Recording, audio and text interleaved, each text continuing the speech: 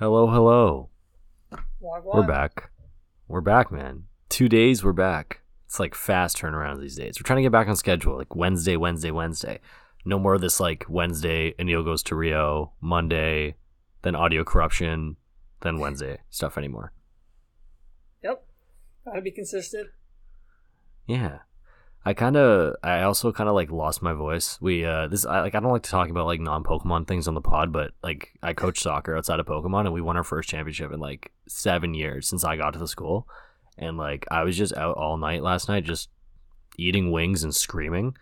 So I sound like a frog and I apologize for sounding like a frog, and that's why Kieran's going to carry this week, right, Kieran? Exactly. Hey, congrats on your big win, man. I'm actually surprised it took you 7 years to win, man. I thought you had some dubs before that. I appreciate it, bro. I've won almost everything else at the school. Like I have like 10 or 11 like championships. Just we've never won like the colleges and universities championship where you're like playing against other colleges or universities. We've gone to the finals a few times. I'm like emotionally scarred. We had 1 year where we were up 2-0 in like the 82nd minute and we ended up losing 3-2 by like the 90th. Just like absolute collapse.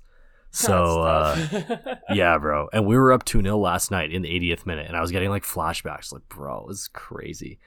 But I put together like a nice like Ray Lewis speech like before the game. I was practicing it in Rio. Like that's how far back I was going. I was like, bro, I got to hype up the boys. So you're ready for the moment, man. He rose to the occasion.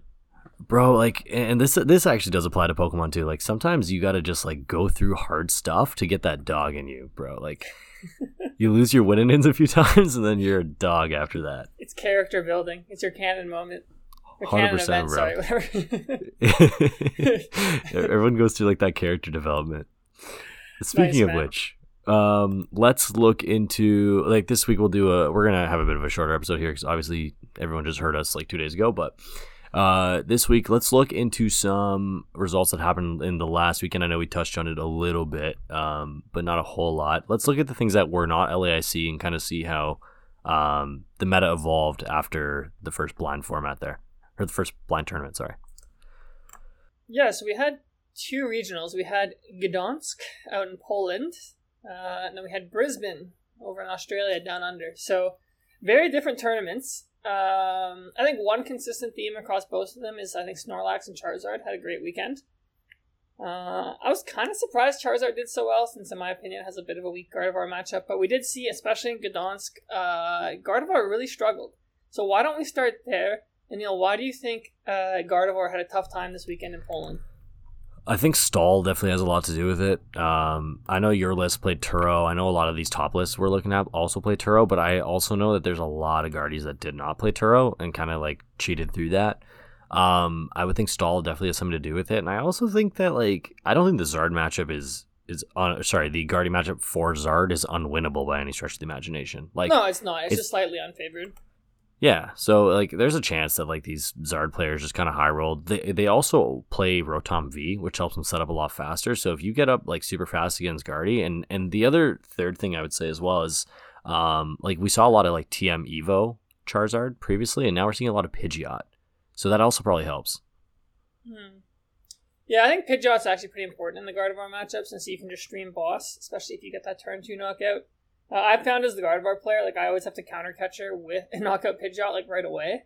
Yeah. I think a couple other things is Mew had a little bit of a resurgence. I think it got top 4 in Brisbane. It got 2 top 8s in Gdansk. And then I'm trying to whether decks did well. I think Tina did well still. Like I saw it a lot in the day 2 graphic. Snorlax did well, but like I don't think Snorlax was like overwhelmingly being played. So that'll be an interesting thing to talk about going forward here is maybe let's talk there. So like Snorlax had a good weekend. I remember like after LAIC, I thought Snorlax was in a great spot. It has really strong matchups into most of the field and it kind of preys on weaker players. Since if you make any mistakes for stall, it's very punishing. So maybe going forward, do you think we're going to see a Minior index? Do you think Snorlax will see a big uptick in play? I think historically, even when stall has been tier 1, it doesn't see tier 1 play rates just because people in general don't like playing stall. It's like a completely different way to play Pokemon. So, do you think Snorlax is going to be super popular going forward? Let's start there. Well, yeah, I think so. I mean, you see what it did in Europe and in Australia. Like, is pretty good, and you take a really good matchup into Zard, obviously. So the Zard's doing well, also kind of catapult the Snorlax a little bit. The one I was kind of surprised though about Snorlax in Europe, just because Europe is so heavy on Mew, as we saw in the day 2 meta. Mew generally has a pretty decent matchup into Snorlax stall, so that was a little bit surprising to me. But I do think the meta will adapt. I think it's one of those things where like people will go from not respecting it to respecting it, and then suddenly you see its meta share kind of switch up a little bit.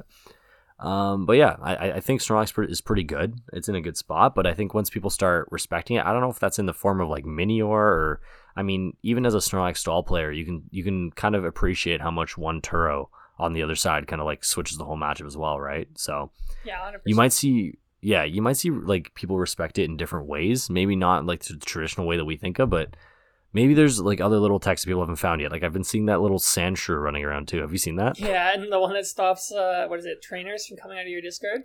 Yeah, it's something like that. And they can't shuffle it back in their deck. Yeah. Yeah, I just pulled up here the interesting. guy who won with Snorlax. He played against 2 Mews in 18 rounds. He lost one, he tied one, so that makes sense. Yep.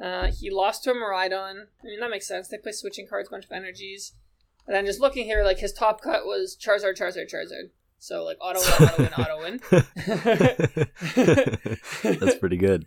So, yeah, like, it just seems like he got a good meta for it. He dodged some of the shaky matchups. Because, yeah, I just pulled up the day 2 meta share here from Gdansk. You had 20% Mew, 18% Miraidon, 13% Charizard, and you had 9% Snorlax in day 2. So, I'm pretty sure Snorlax converted at a very good rate, so...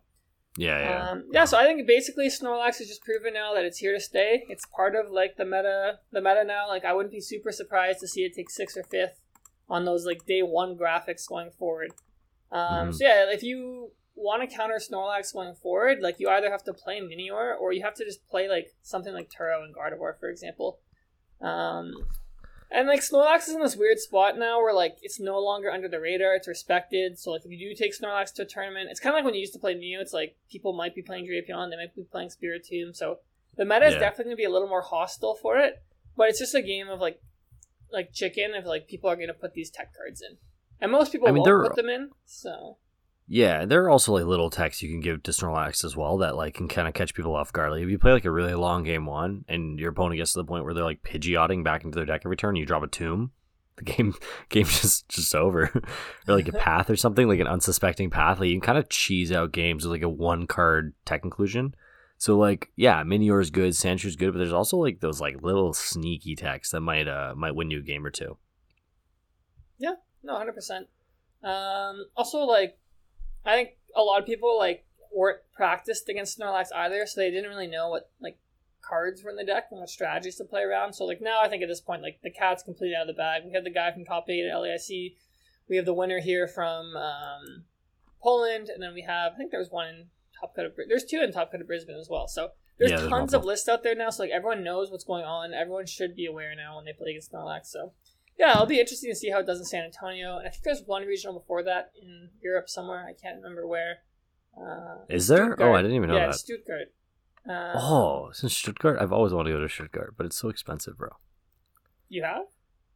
That's it's like in Germany, a really right? big, yeah, it's a really big soccer town in Germany. Okay, interesting. It'd be so dope, but it's so expensive to get there.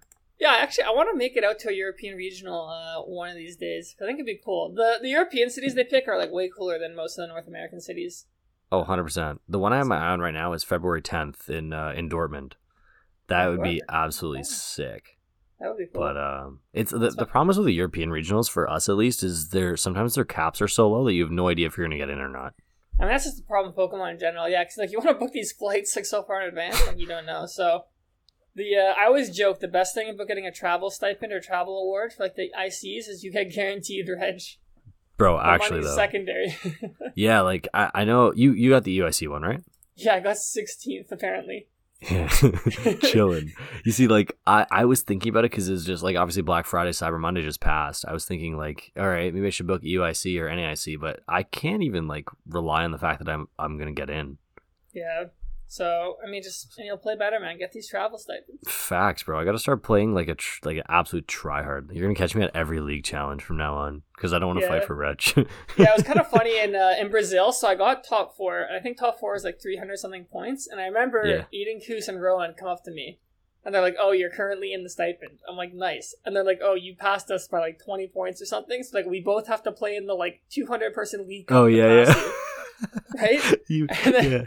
And then like I think Aiden got second or something, so he passed me. And then like Rowan missed top cut, so he didn't pass me.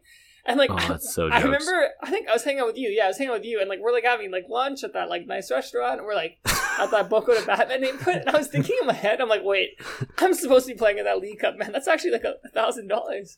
But luckily they didn't pass me because last season if you get like top 4 at EUIC or at LAIC, you're just getting the travel award. But like this year, they put all these like league cups and stuff, and like I think I only have points in like 3 league cups. So yeah, it actually like really rewards like local warriors this year a little bit. Yeah, I mean like I don't really like that. I'm just gonna say like the fact that you can have like 6 league cups a quarter, like not even for the year, and the stipend, it like makes no sense, and like it's very weighted towards people who play in like less competitive areas. I understand why they do it because they want to promote local play. They want like top players showing up at locals, which I think is fine. But I think they should just cap it to like 2 locals a quarter for the stipend, probably. That way, it encourages playing your locals, but at the same time, it doesn't just become like a grind for the whole season. Yeah, I don't mind locals as a whole. Like I was kind of happy when it came back because it's just like a nice like chill way to play the game. But when there's that much emphasis on locals, it kind of feels bad because like it makes people like turn on each other. Yeah, it's just more so like you feel almost like obligated every weekend to be going to a league cup, to be going to a league challenge, and like you kind of lose some of that like not work-life balance, but like Pokemon life balance. Like it's just a real thing, bro. It's actually a real thing. Yeah, 100%. Like I know I haven't gone to a league cup in like probably like a month and a half. So I was just like, I'm like I love playing Pokemon, but like I'm a bit burnt out. Like I need time to recharge. Especially after we travel so much for these tournaments. So yeah, exactly. I've just been trying to like the way I do it is I wait for weekends where like I'm a little bit like more open and I try to just get things done. Like I try to get all my league cups out of the way, whatever, on like the weekends where I'm chilling, and then like maybe just live my life on the other weekends because like it's tough to really like budget it out, right? Because you have like 10 months to finish these 6 league cups, but you don't know when you're gonna get these finishes. So I was all like. Right now, I'm of the philosophy, like, just get these done and just chill for the rest of the year if you have to. Yeah, I think we're at the point where, like, I think they're less competitive than, like, the start of the year. Like, you always see the very start, like, literally everyone's there. Oh, it's nuts. I mean, people are still there now at League Cups, but, yeah, it's more manageable. Like, at least in Ontario, we have, like, cups every weekend, and sometimes they overlap. So, like, you can go to the smaller ones now. Like, small is still 20, 30 people, but it's more manageable. Yeah, it's not bad, yeah. And there's like a lot of league challenges and stuff, so you can kind of go whenever you want. Like there's a league challenge at like 11 a.m. on a Thursday this week, so I'm just like, oh, okay, bet. Bro's taking full advantage of the unemployed life. Bro, unemployed diff is actually crazy. Like I'm starting working again in January, and I'm actually dreading it. Like I just don't want to. No, enjoy it, man. Don't want to do anything, but yeah, it definitely helps. Like I understand why people don't work and then play Pokemon full time. Like it actually kind of makes sense to me now. Yeah, I don't know. I've done like the math of like Pokemon I've calculated like I could probably like if I wanted to like do it as like a full time job. It just makes more sense though if you have like a normal career path. Like it's less. Yeah. Like Pokemon's just inconsistent. Like it's harder to scale. And you can usually like balance doing like Pokemon alongside like a normal career path, but. Well, that's the thing. It's sick, like to just have it as your job, travel all the time. Like it's pretty fun. Yeah, like, you're guaranteed going to make less money if you just play Pokemon, but it would be kind of cool as a job. Like it's like one of those things you're like, all right, whatever. If I made like 30, 40K less to just play Pokemon full time, whatever, I can survive. Yeah, that's pretty much the calculations I came to.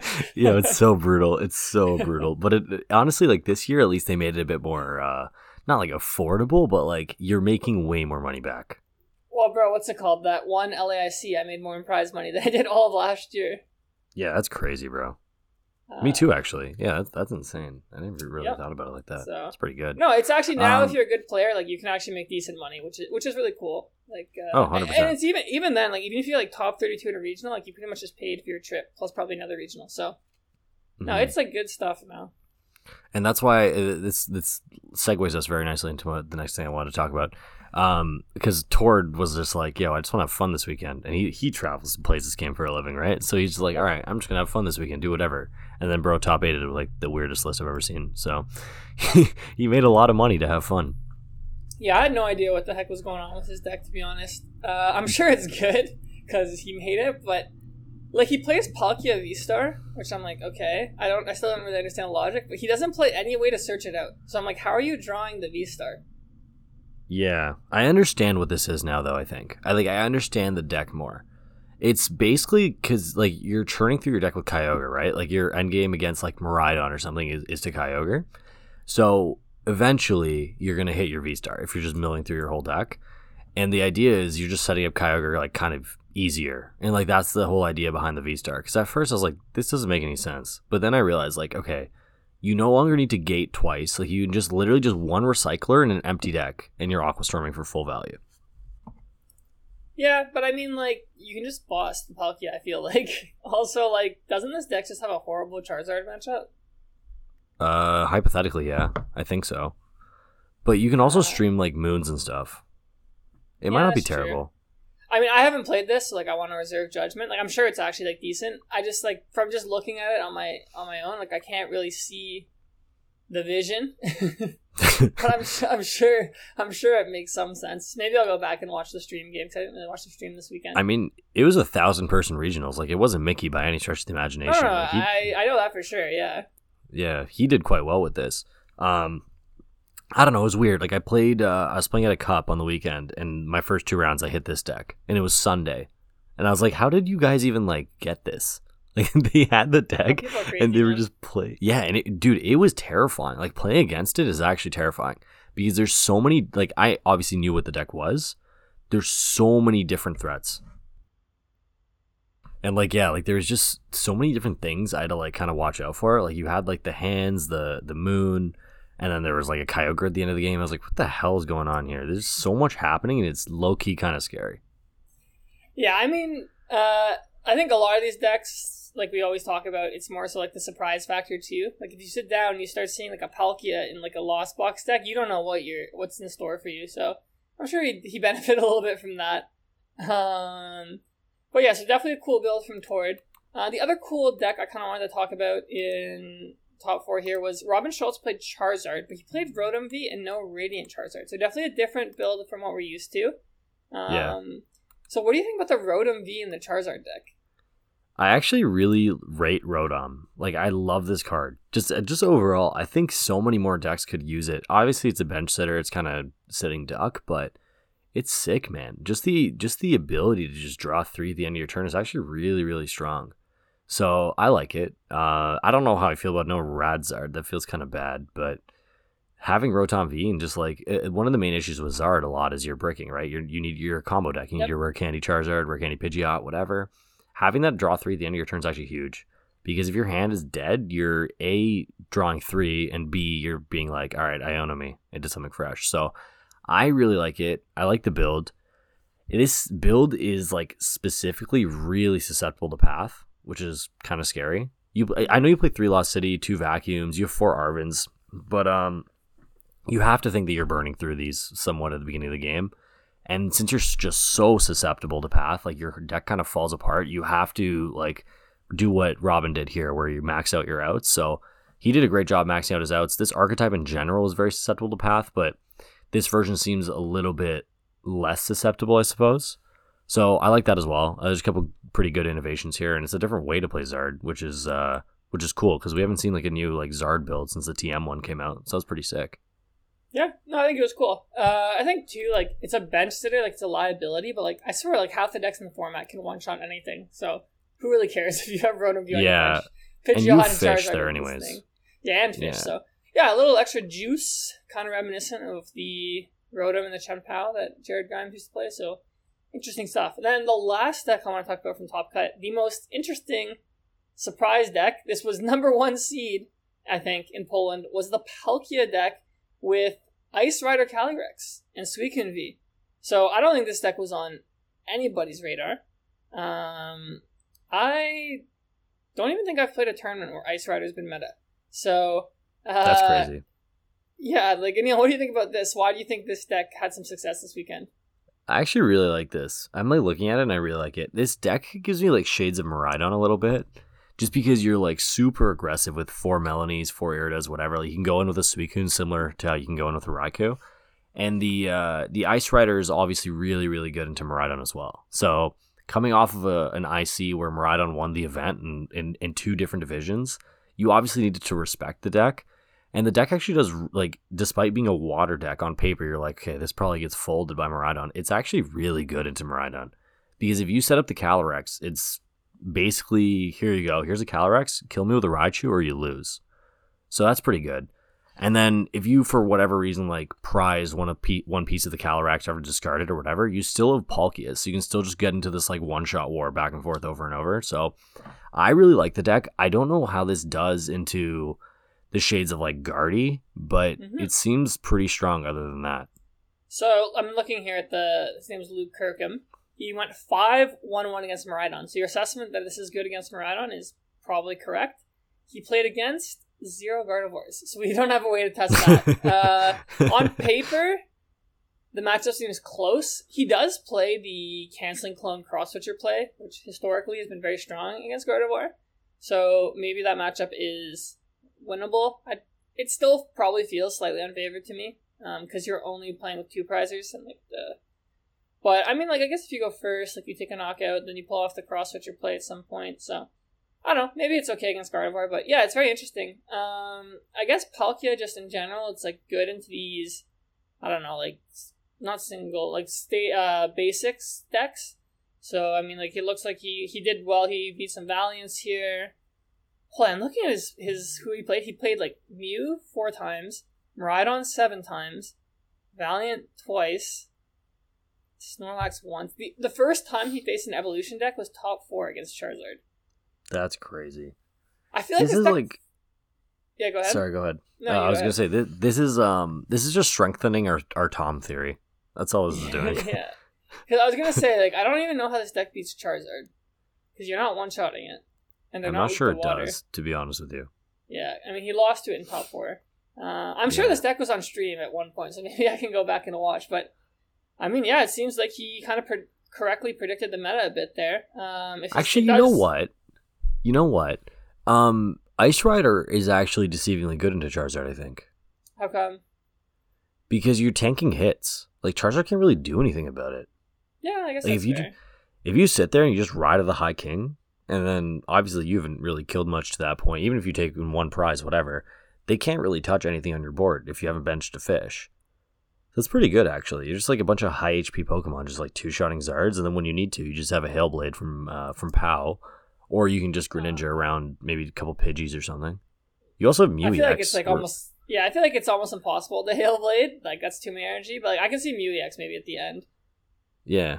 Well, I feel like it is possible to Hailblade because you can Star Portal 3 and then you have 4 Melanies, right? Maybe you can. You can do it once, but then like you have no energy left, I feel like. Oh yeah, you're definitely not doing it more than once. Yeah. I don't know. In theory, the matchup's probably unfavored, but what you're saying like actually makes sense. I mean, that's a path. But also, like, we saw the 2 most popular decks in day 2 were Miraidon and Mew. They made up about 40% of the meta. And it seems like this deck does very well against Miraidon and Mew. And just looking at what he played against, he did very well against Miraidon and Mew. So, fantastic meta call here. I don't really think this deck will probably see much play going forward. I think it's a little mix of like matchups plus just a good meta for it. But it is cool to see that like you can pull out a deck like Palkia and do well with it. So shout out to Luke here. I'm really tempted to try this. It seems really cool. And like the other thing is too, and the one thing I do like about this into Guardy, and I just thought about this, is that your fish is actually live. Like you can fish return. Yeah. And into like a tomb or something. And I feel like this even you could probably beat Mew without the tomb, but the fact you have the tomb, that's such a strong matchup. Yeah, 100%. I think maybe the only other thing to talk about is we saw a huge resurgence in Mew this weekend. I was a little surprised since I do think Mew has probably like a slightly unfavored Gardevoir matchup, especially the DT version. But no, it did really well. So I think that's maybe a call out to its strong Miraidon matchup. And then we also saw a lot of Charizards do well this weekend, which I think kept Mew from getting a win. But going forward, do you think we might see Drapion and Spiritomb make their way back into decks?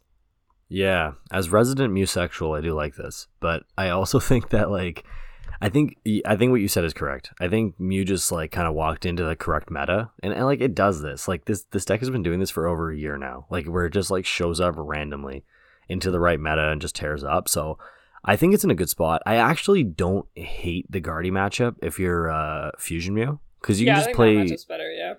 Yeah, if you play 3 in combination of Path and Lost City, eventually one is probably going to stick. And either one is like absolutely devastating to a Guardy player. So yeah.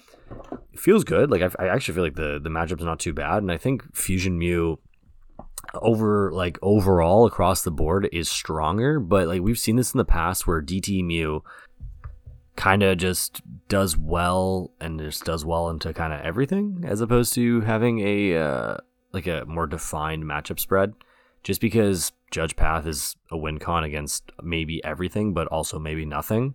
So DT Mew all around is kind of like, it's kind of like more like the wild card, but I actually think Fusion Mew is really, really strong right now.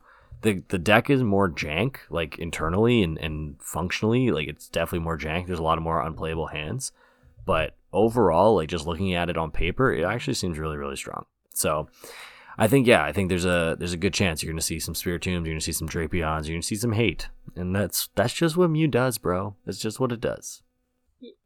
Yeah, I don't think we're going to see the Drapions pulled out, but I think we'll see the Spiritombs pulled out. Because Spiritombs is actually a pretty strong counter against the Snorlax decks too, because you shut off Rotom. Yeah. And they can't trap Spiritomb active, because Spiritomb's attack puts it back in the hand. So, yeah, that'll be interesting. And I do agree with you. I like Fusion Mew better. I just think having the option to Malouetta, like a turn 1 take knockouts, is really strong. I think one version of Mew that's interesting that I don't think is caught on is Rowan played DT Mew with Crushing Hammers. I saw he put out a deck guide on YouTube, so go check that out if you're curious. He basically says that if you can Crushing Hammer against Gardevoir, you can stop Mirage Step, and against Charizard, help slow them down, or run them out of energy. So I thought it was interesting. I don't know if it's actually that strong. He seems to be adamant it is.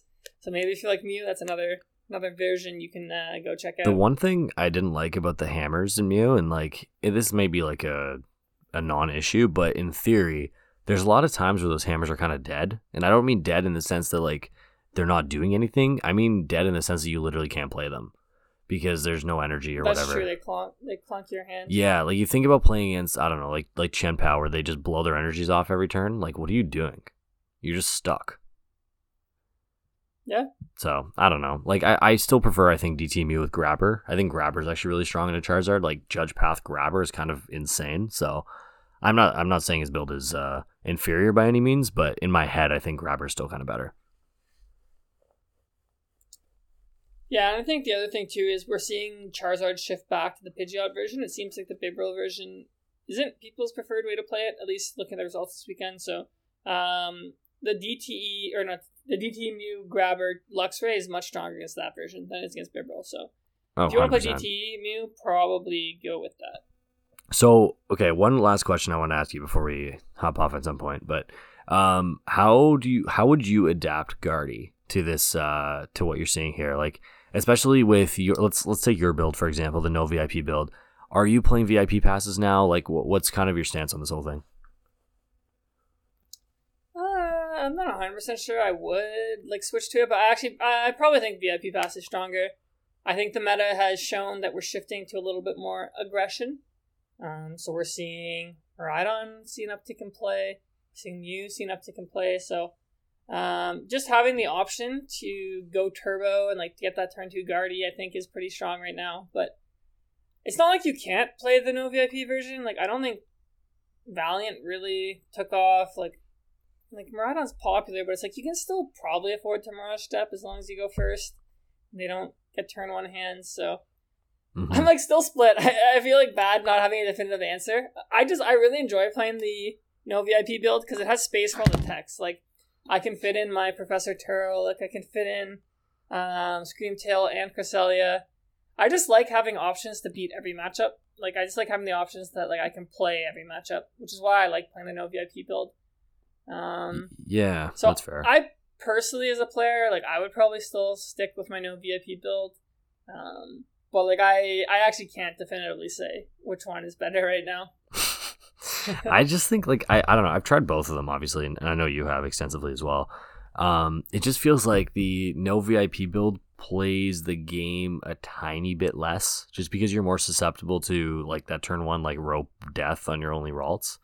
So I think obviously both ways are very fair and very valid. I just think that it depends on what your meta is. Like, your meta is like locally, right? If you're in a meta with more aggressive decks where you think one or maybe two ralts are going to be knocked out before you can really set up, you might have to play the VIP build just to ensure you get multiple down.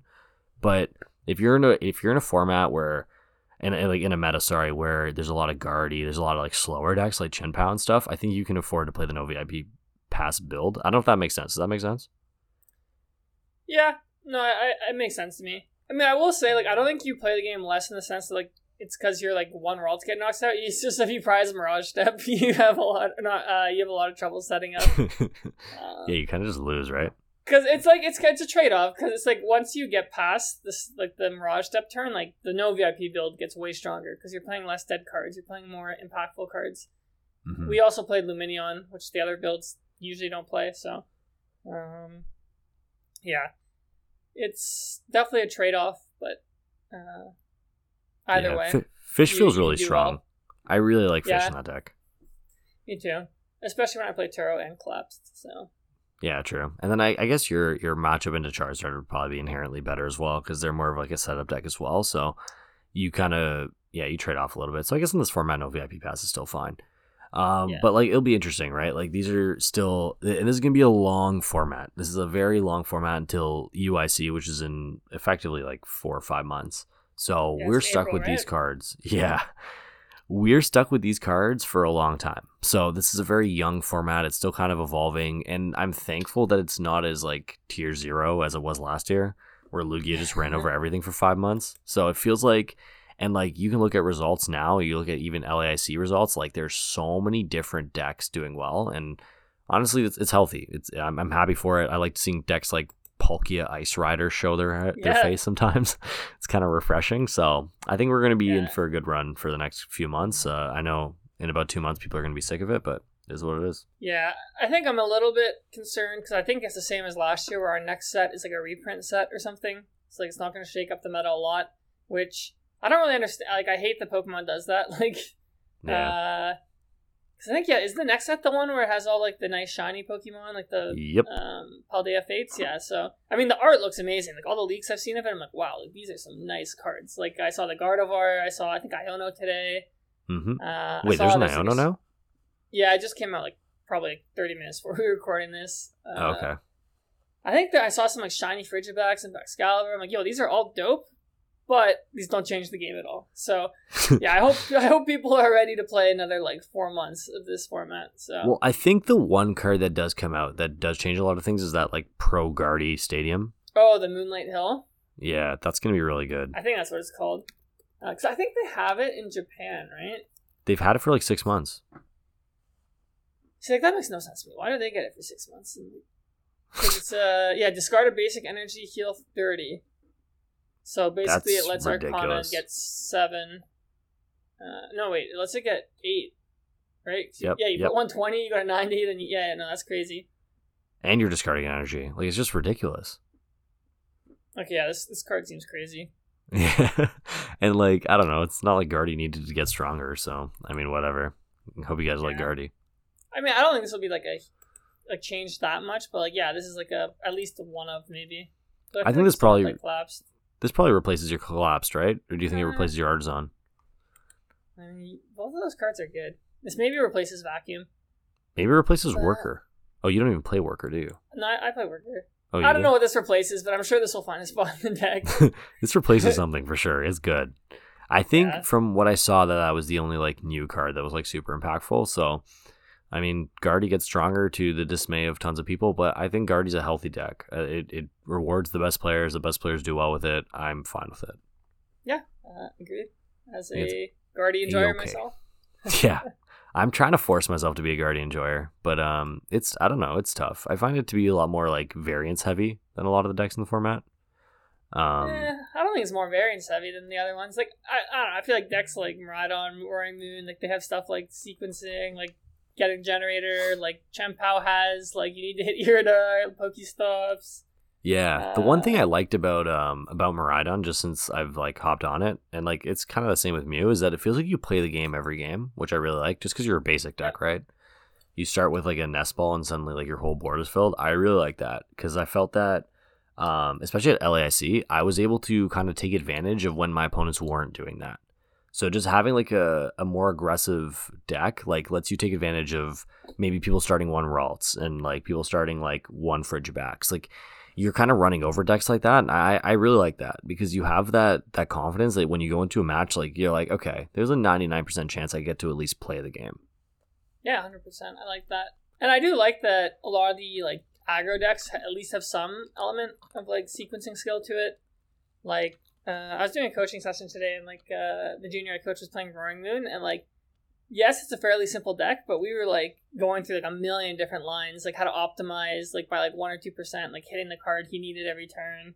Yeah. Whenever I do like I play Chen Pao, or like I'm teaching someone how to play Chen Pao, I'm like, oh, you have to like stop at this point in the turn. You have to Greninja here, or like you Irida here to like increase your odds. So I do think all the decks do require like a decent amount of skill to pilot them great. Like there's not one deck where I'm like, hey, this takes like no skill at all.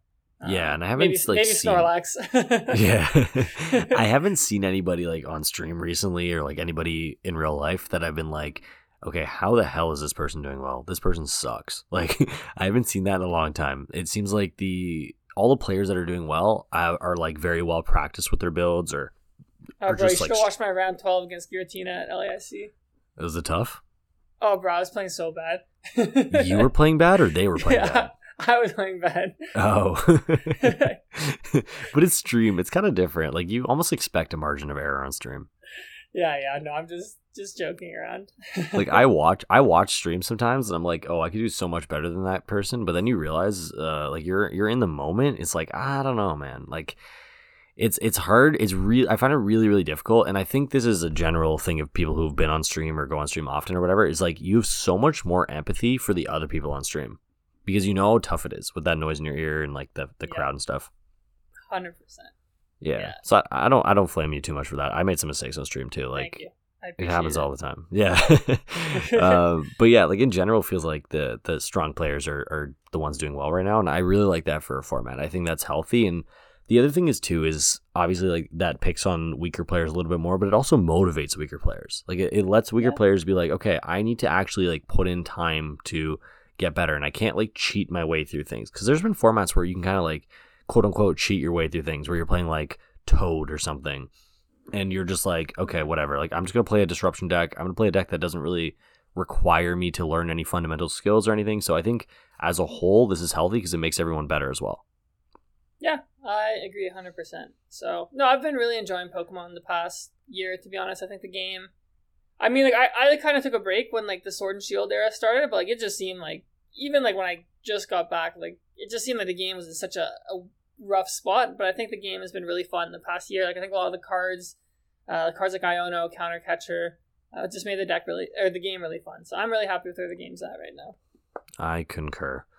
With that, we will sign off for this week. I think we've discussed the hell out of these regionals, which is good. We have a good starting point on what we think the format's going to be, and I'm excited to see what happens in the coming weeks. But it's looking to be pretty diverse, pretty fun. I'm excited to see what comes out of these late nights, what comes out of these like big online tourneys this week, because it just seems like every time we look, there's a new archetype doing well that maybe we didn't expect.